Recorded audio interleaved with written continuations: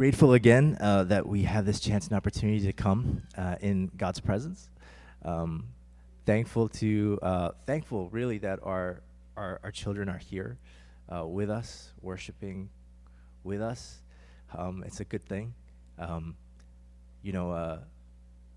think so. I remember back to when our kids were younger and they were little, and we'd be in church with them, and then they're making noise and running here and going there and doing all this stuff. And for me, when I look out at the church and you hear the sounds of children, that just means God's kingdom is growing, right? It's a good thing. It's not a bad thing. It's not something that we have to be like, oh my gosh. It's a good thing. The sounds of our children here with us is a beautiful thing. So it's always good. So if there's a little noise, if there's a little rattle, if there's a little crying, that's all good. It means that God's kingdom is growing. So we're excited about that. As we come this morning, we're going to be in Matthew chapter 10, and the entire section that we're going to be going through is verses 5 through the end of the chapter. It is quite a long passage. Amelia was kind enough to read kind of a central portion from that passage. But if you do have your Bible or your Bible on a device, I'd invite you to kind of get there. We're going to be sort of bouncing around here this morning. So as we start, I just want to consider kind of the perceptions that we see about Jesus in the church today, particularly in the church in the West and the church in this country, right? In terms of what you could call popular Christianity.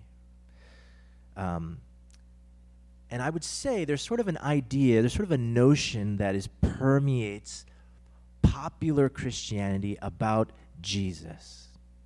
And that is this, that Jesus is just interested in my happiness and nothing more. That, he wants me to be financially comfortable, physically fit, mentally and emotionally stable, and that is the prime directive, right? That's the prime goal. And he would never demand anything of me that would cause those basic goals to be diverted from. So difficulties, trials, hardships in my life are only there because of a lack of faith on my part to believe that Jesus truly wants me to be happy. That is a perception about Jesus that is widespread, I would say, in popular Christianity, especially here in this country. Now, we have been going through this Gospel of Matthew for some time now. Some of you have been jumping and tracking along with us a little later on in the process, but we began this a year ago in September. And I hope that you would see that perception of Christ doesn't quite align with the picture that Matthew presents to us of Christ. That his teaching was really it didn't really have a lot to do with convenience. I don't know if you've noticed that. But he had much to say about suffering, much to say about hardship, trial, and suffering. And in Matthew chapter 10, it's hard to miss this theme of suffering, and more specifically, the type of suffering, persecution. So in Matthew chapter 10, we have Jesus sending out of the 12. They have been watching and listening and hearing Jesus' words, and now he is commissioning them and sending them out on a very specific mission. And he has quite a lot to tell them about this mission that he is sending them on. And if you quickly scan through chapter 10, you see this through line of suffering that is all throughout. A quick scan. In verse 14, Jesus talks to them about the possibility of being received unfavorably when they go somewhere. In verse 23, he talks about the realities of persecution. He says not if they persecute you in one town. What does he say? When they persecute you in one town. In verse 16, Jesus speaks to them about being sent out as sheep amongst wolves. Right? That's a very stark image. It's a very striking image. In verses 17 to 19, he talks about being brought before wolves. And we understand that when he says wolves, he's talking about the religious leaders of the time. And he talks about being brought before them to be flogged. Then he talks about being dragged before Gentile rulers and kings to be sentenced to jail or even to death. In Matthew chapter 10, Jesus talks about even one's own family becoming an enemy to oneself, to the point where brother is turned against brother, father against child, a child against his parents, where there's betrayal. Verse 25, he talks about being maligned and talked down on. Verse 22, about being hated by all, and multiple times about this idea of martyrdom. So you can't help but read this and see this through line of suffering in Jesus' teaching, that his call for his disciples is to pick up their cross and follow him, and that looks a little more literal for them than we might have even thought. So last week, when we looked at the end of chapter 9, what did we discuss? We discussed the motive and the means for the mission. So the motive for the mission, compassion, and the means of the mission, prayer and people. And today, we want to delve a little bit into the actual mission. What is the church called to do? But, and this is important, before we jump into the passage and try to apply it to ourselves first, there's something important we have to do. Because if we don't understand what Jesus was first saying to the people he was talking to them, if we don't first understand what he was saying to them, we will miss what God is saying to us now. And this is sort of maybe a good opportunity to stop and think about how we engage with Scripture. So my hope is that you are here today because you have some sort of desire to want to know and understand God's Word. My hope is that you're not coming here to hear me talk, because hearing me talk is nothing spectacular, right? Ask my wife, she'll tell you she hears it all the time, right? My hope is that you're here because our hope is that we would understand something of God's Word. And yet how we engage the Scriptures is important. So I don't know about you. I grew up in church. I had a Bible from when I was very young. And there is a tendency, we have a tendency as humans, I think, to read the Bible existentially, and by that I mean to go first to what is God saying to me, rather than to look at it historically first and start with what did God say to them. And it's important that we sort of order our reading and understanding of Scripture, because otherwise we can kind of go off track. I remember, like I said, I grew up in the church. I had a Bible from when I was very young, and you first get a Bible, and you're kind of like, yes, it's got all the answers in here. So, sometimes I would just like flip through and go, boom. What's it say here? Oh, I don't like that. let me try this. Oh, okay, I like this much better, right? See, if we read the Bible in that way, where we put ourselves at the center of the story, we can kind of get off track in our understanding of the Scriptures and the understanding of what God would really want to say for us.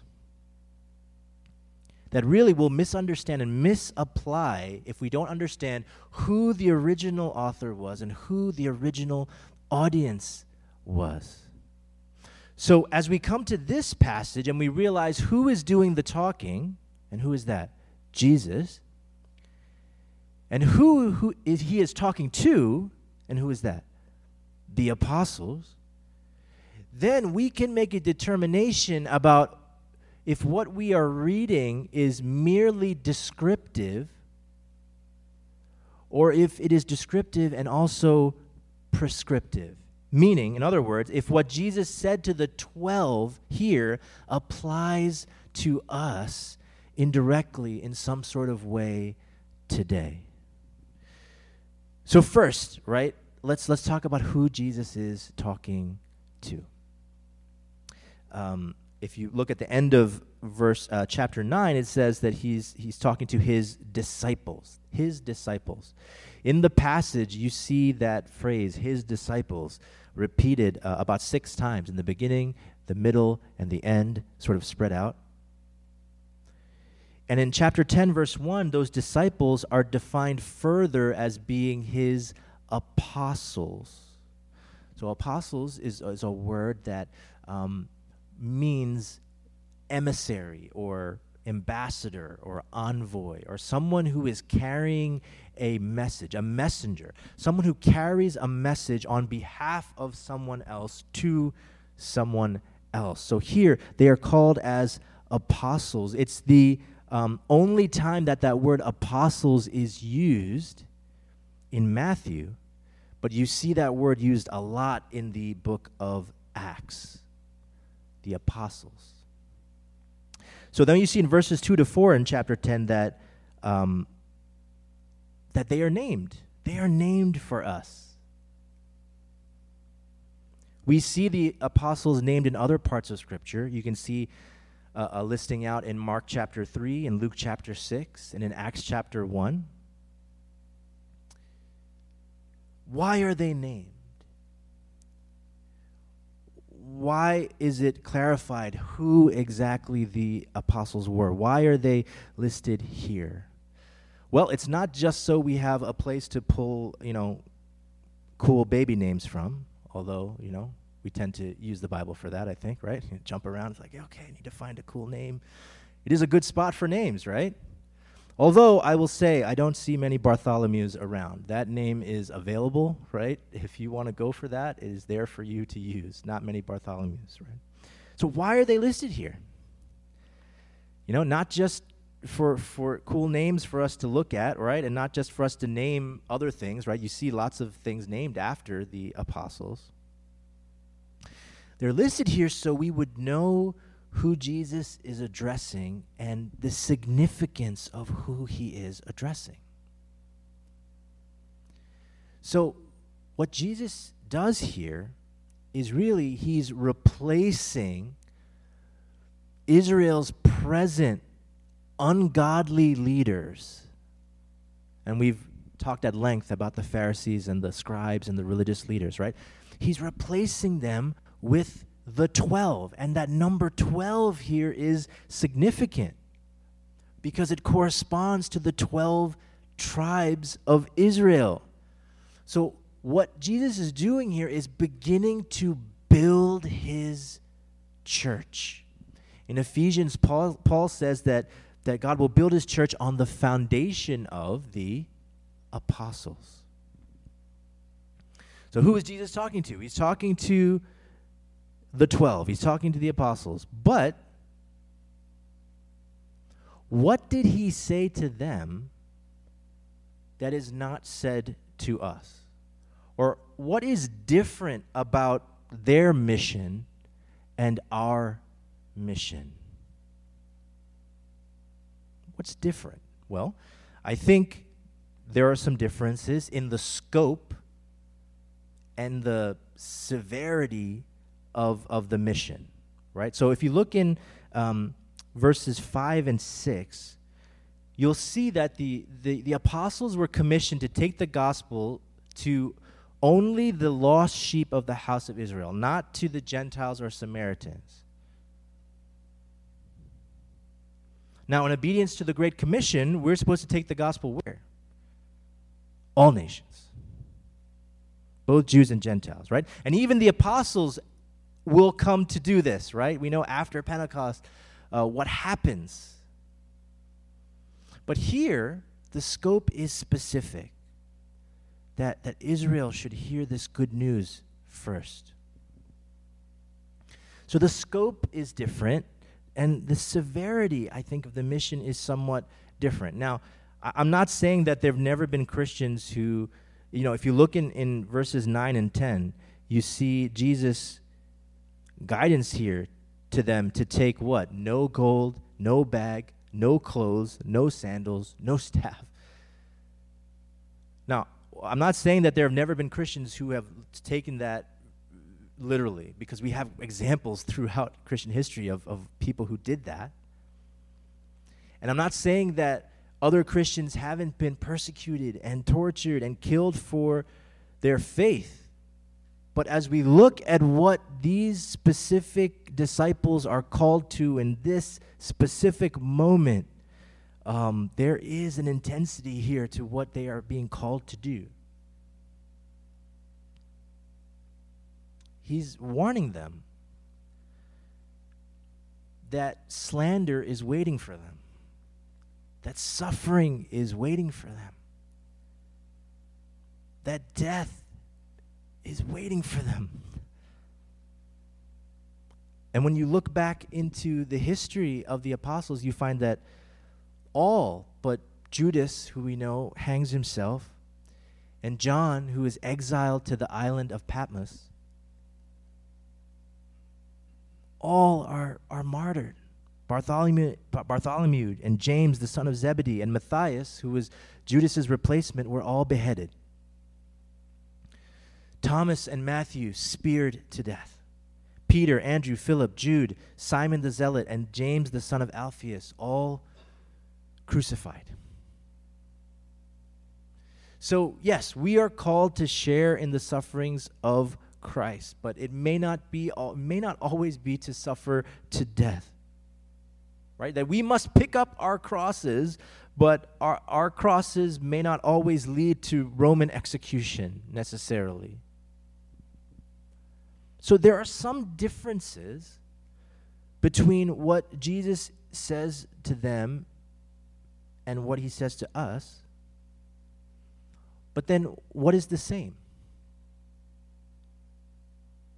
And there are things that are the same. There is application for us. Because we know Matthew has not written this simply as a history book. Matthew did not write this as just a recording of history. He wrote this in the role of an evangelist. So you could say that within the Gospel of Matthew, we have guidance for what Christian discipleship looks like. So this call to these 12, this call and commission to these 12, do provide us with some timeless sort of truths or timeless principles for our mission, for the gospel mission today. And I want to take a look at, and there's so many different ways you could approach this, but I want to take a look at 6 of those mission principles to help us in our mission today. So, 6 principles. Here's the first, and this is just a summary of last week. Right? Number 1, what is our motive for mission? Compassion. And the means of doing that harvesting that we talked about, prayer and people. So number 1, we are to be compassionate, we are to pray, and we are to work. Start there. Number 2, we don't have to be great to reach the least. We don't have to be great to reach the least. So we see that the apostles' mission was to who? The lost sheep of Israel. We talked a bit last week about Jesus looking at the people and seeing them as sheep without a shepherd. So we see the crowds here viewed as the sheep that are being oppressed by not so great shepherds in the scribes and Pharisees. And that's who their mission is too, right? The apostles' mission is to the same people that Jesus was ministering thus far. So then the question is, who was Jesus ministering to thus far? These crowds, the crowd, and especially who? The socially and the religiously outcasts. So the mission is to the least. The mission is to the least. But by the world standards, how do the 12 look as they are sent out? These 12, they're being sent out sort of like missionaries. But according to the world standards, they're not exactly the greatest. So if you look back at the listing of the disciples there in verses 2-4, and you take a look, you see that their names are not just listed as names. There are times when there are words added to their names. Judas is listed last, and he gets that notorious addition of what? The one who betrayed him. A few other tags are added for just clarity, because you had some disciples with the same name, right? So you want to distinguish like one James from the other James. You want to distinguish one Simon, the zealot, from the other Simon, Peter.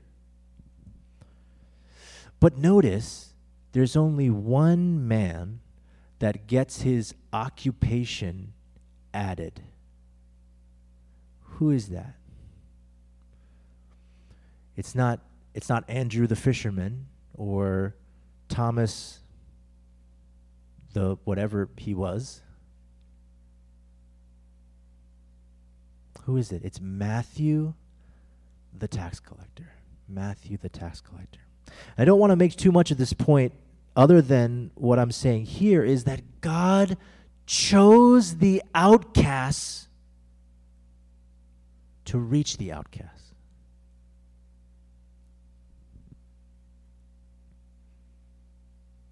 We don't see this listing here as Peter the Great, John the Mighty, Thaddeus the Holy. What do we find in these men? These are common men. These are men who are rough around the edges, to say the least. And it's this group of maybe the not so greatest, this group of 12 who take then what? The greatest message. The not so greatest take the greatest message of the gospel into this not so great world.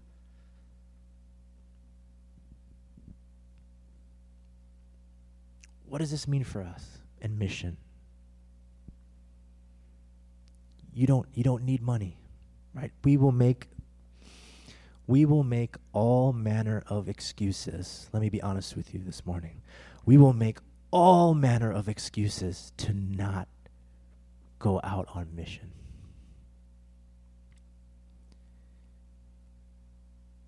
You don't need money. You don't need an elite education. You don't need worldly power or prestige. You don't need fame.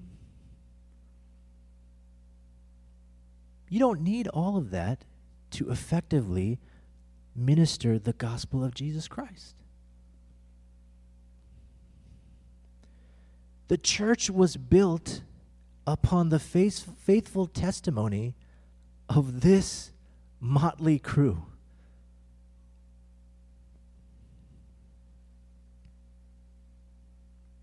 What do we see? God is happy. God was happy, and God is still happy to build his church with some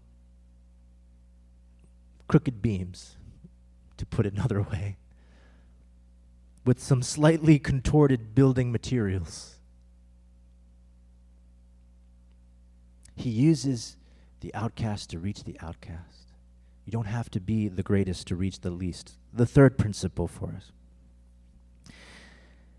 that the gospel going depends on gospel giving, right? Gospel goers depend on gospel givers, right? Or you can look at it that this going in the gospel depends on God's providential provision through the giving and the hospitality of believers. This is what we see, right? That there's two groups sort of here on mission. Now, whether you're full-time ministry or not full-time ministry, there are ways in which we are all called to go. There are ways that we are all called to go. But here, what we see is that there are two groups kind of involved in this mission. There's the goers, right? The apostles. And what are they supposed to bring with them?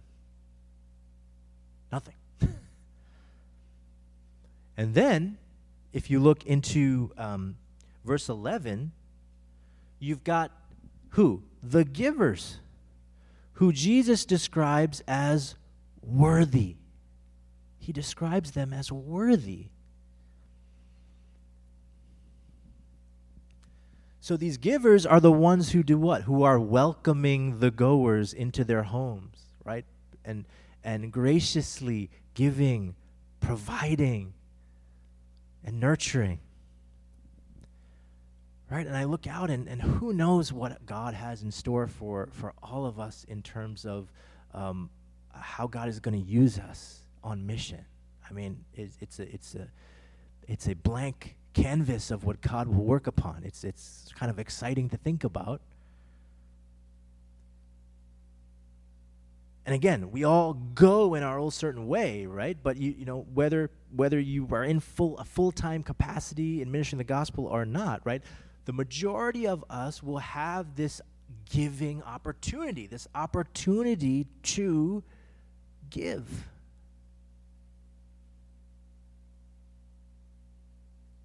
And the beautiful thing that Jesus says essentially to the givers, and this is the beautiful thing that he essentially says to the givers, hey, keep your head up. Without you, the mission fails. Without you, the mission fails. In verse 40,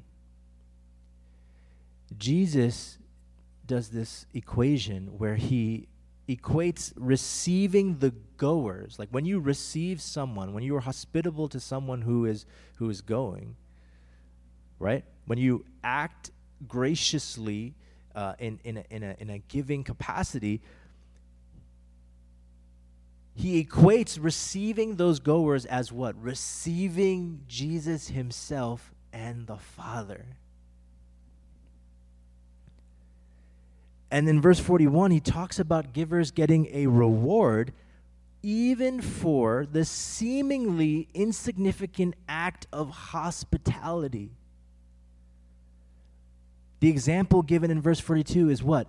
Just a cup of cold water.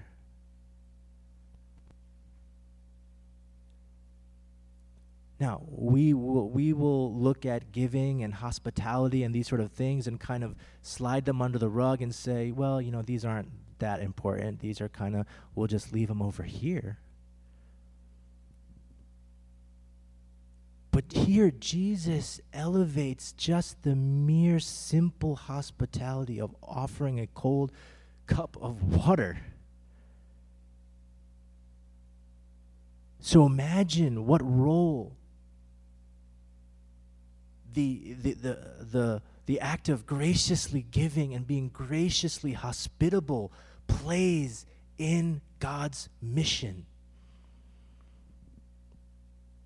So as much as this passage is saying to the goers, hey, you can't be greedy, right? And you need to sacrifice much, it's also a command for givers to sacrifice.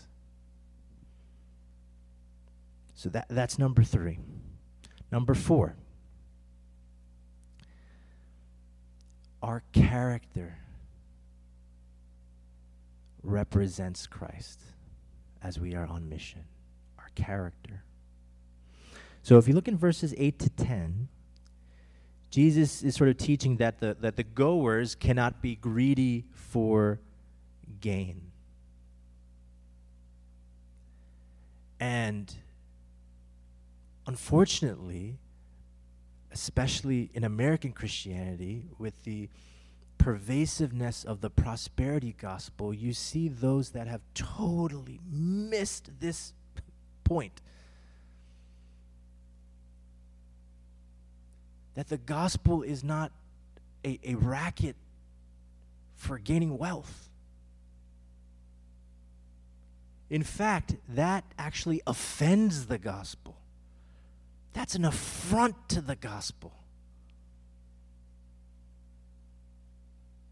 This idea of being dependent upon God and the giving and the provision of those who are graciously giving. More than that, this idea that simplicity and urgency should embody our mission. Not what? Worldly wealth or worldly power or worldly security. What are the hallmarks of our mission? Is there a simplicity and an urgency? I'll tell you, that's my hope for our church. That those two qualities would come through, simplicity and urgency in the gospel. And not wealth or power or security like the world leans upon. Again, we're talking about the character of the mission, right? How our character represents Christ in the mission. In verse 16, you see a little more focus on character. And there's sort of some animal imagery that's used here that we need to kind of wrap our heads around.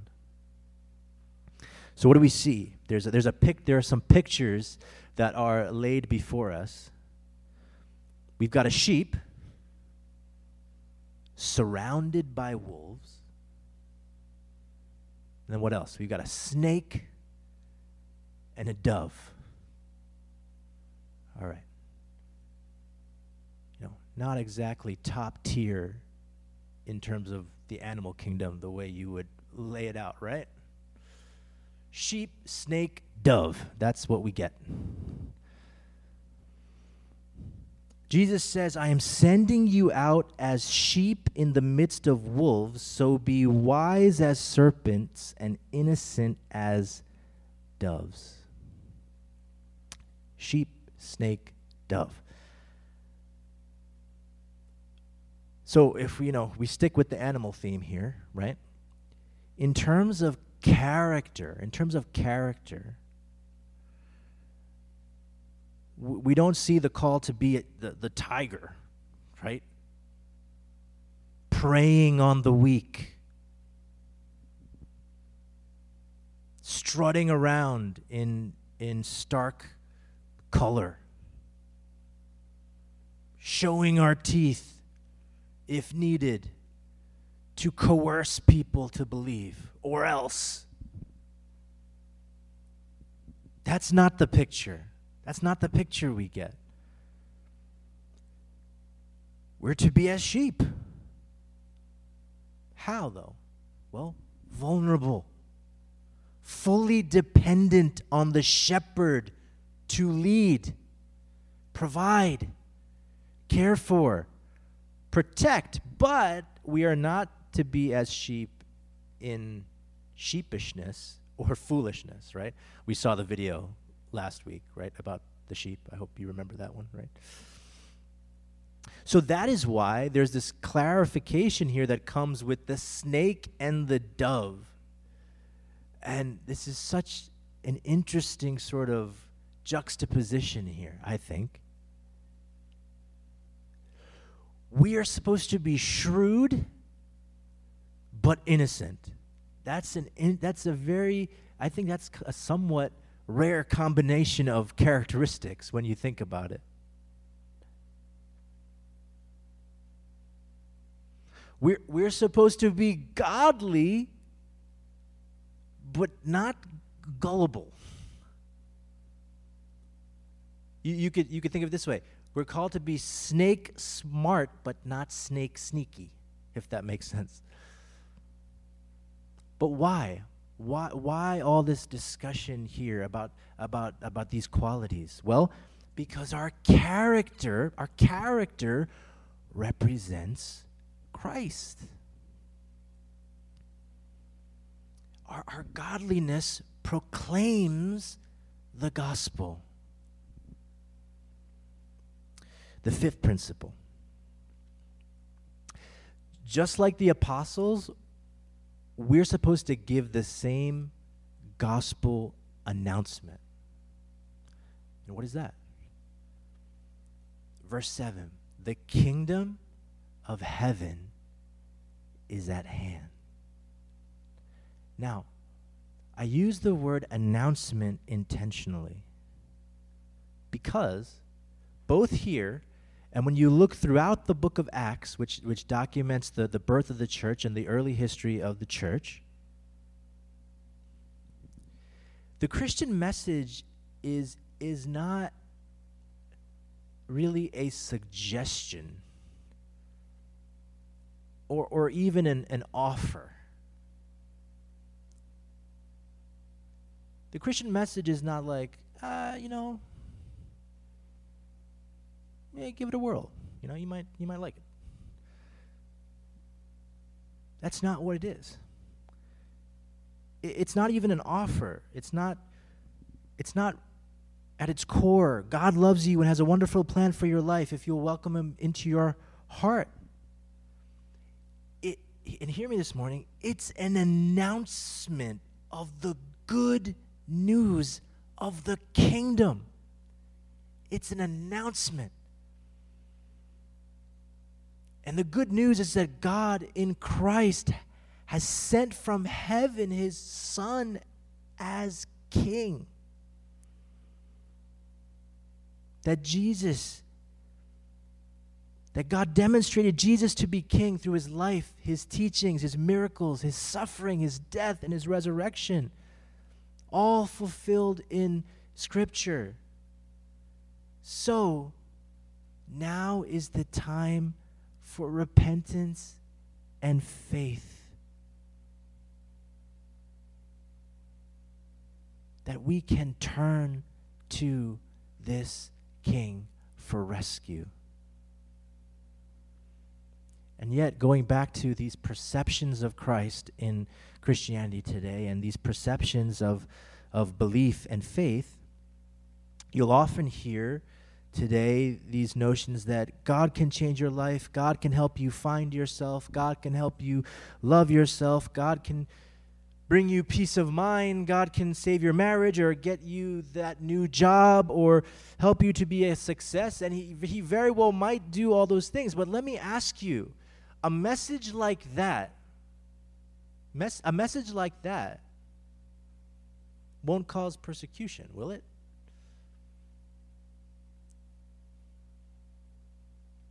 love to hear that message. The world would loves to hear that message. And yet, if we stick to preach what Jesus said and what the apostles preached, that Jesus is the way to God because he's from God, and then we can trust him, that we should have allegiance to him and only him, that there is a judgment that does happen, but it's only by God, not by men, not by us. Yeah, that message, with that message, you might expect some persecution. Right? You might get some pushback. You might catch some static, right? You might catch some noise for attempting to stick to, abide by, heed and listen to how Jesus commands on how to think and live and witness to the world. Right? So if we truly stick to what the gospel says, right? Jesus said to expect what we should expect. And what is that? That there would be some persecution. And sixth, this last principle for mission, the mission has an ultimate risk, but it also has an ultimate reward. Ultimate risk, ultimate reward. You read the passage and there's some danger in the mission. It seems pretty obvious. Right? Are you looking for some static, right? You're looking to be maligned, hated, lose your life. So sign up. There's risk. But it's a risk that is worth giving our lives to.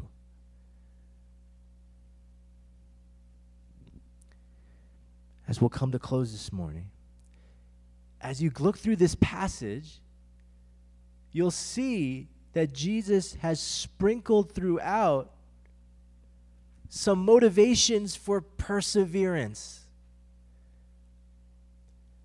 That when we're attempting to live as Christ has taught us to live, when we're attempting to be on mission the way Christ has called us to be on mission, and we run into weariness, and we run into challenge, and we run into lack of understanding, we run into all manner of hardships, Jesus has sprinkled in these motives for persevering, for holding on, for sticking to it, for making it to the end.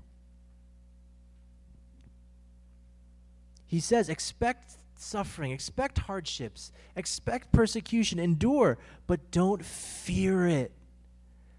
Don't fear it. Why?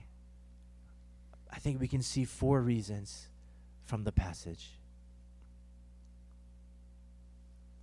What reason do we have to not fear while we're on mission?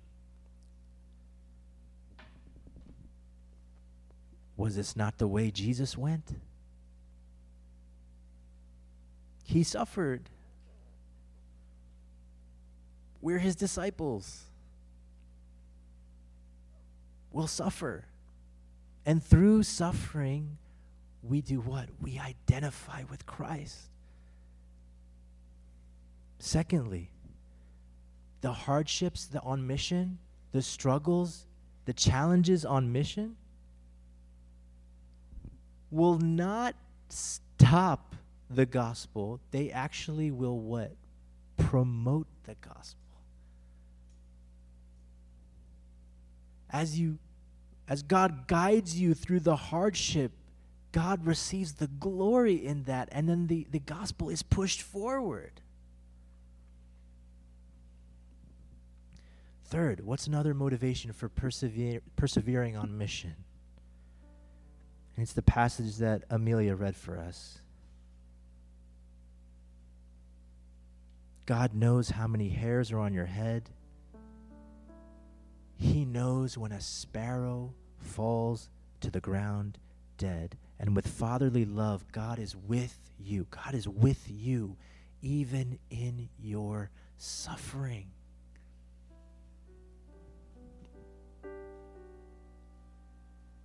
I remember hearing a talk on this passage about the hairs of your head are all numbered. And the person who was speaking sort of played with the language a bit and said, notice that it said, your hairs are all numbered. So not just that God knows, and he was reading into the text a little bit, but it's always stuck with me. It's not that he just knows the total number of hairs on your head right now, but he has numbered every hair that you have had upon your head from the beginning. So as one hair falls, he knows that's hair 500,623 falling. That level of understanding, God merges with his care for you. For you. So as you are on mission, he knows. He knows the challenge. He knows the struggle. He knows your fears. He knows your anxieties. He knows the things that you know, when you feel the urge to talk to someone and you feel that anxiety and that fear, he knows. He's with you. He's numbered the hairs upon your head. And the fourth motivation for persevering on mission, that following Jesus, the way Jesus has called us to follow him, is worth it. It is worth it. Verse 39, Jesus says, whoever finds his life will lose it, and whoever loses his life for my sake will find it. This is one of, and there's more than one of these. This is one of these upside down kingdom verses. We're finding out that the kingdom of the king that we're talking about, it's an upside down, topsy-turvy, up is down, left is right sort of kingdom. The first will be last and the last will be first. Find your life, lose it. Lose your life, find it. See, if you're doing everything in your power right now to try and make it in this life, if that is your focus, if you are pouring your energy, your time, your money, your thought, everything, if you're pouring it into making it, to getting that perfect spouse only, and just getting that best job only, and trying to secure that big house only, and trying to make all the right connections only, guess what? You lose. You lose. But if you are willing to come to Jesus as King and give him your life and say, here's my life, Lord. It is all yours. I'll go where you would have me go. I'll do what you would have me do. I'll give what you will have me give. And I'll suffer what you will have me suffer. Then, in this beautiful irony of the kingdom, this upside down, topsy-turvy kingdom, what? You will find life. You will find life, true life, in this life and true life in the life to come. What a great promise. What a great encouragement to us as we embark on mission. Let our prayer be that God enables us to be compassionate, to see the lost as he sees the lost, and to persevere on mission even through the hardships, because we know that it will be worth it in Christ. Amen. Amen. Let's worship the Lord together this morning.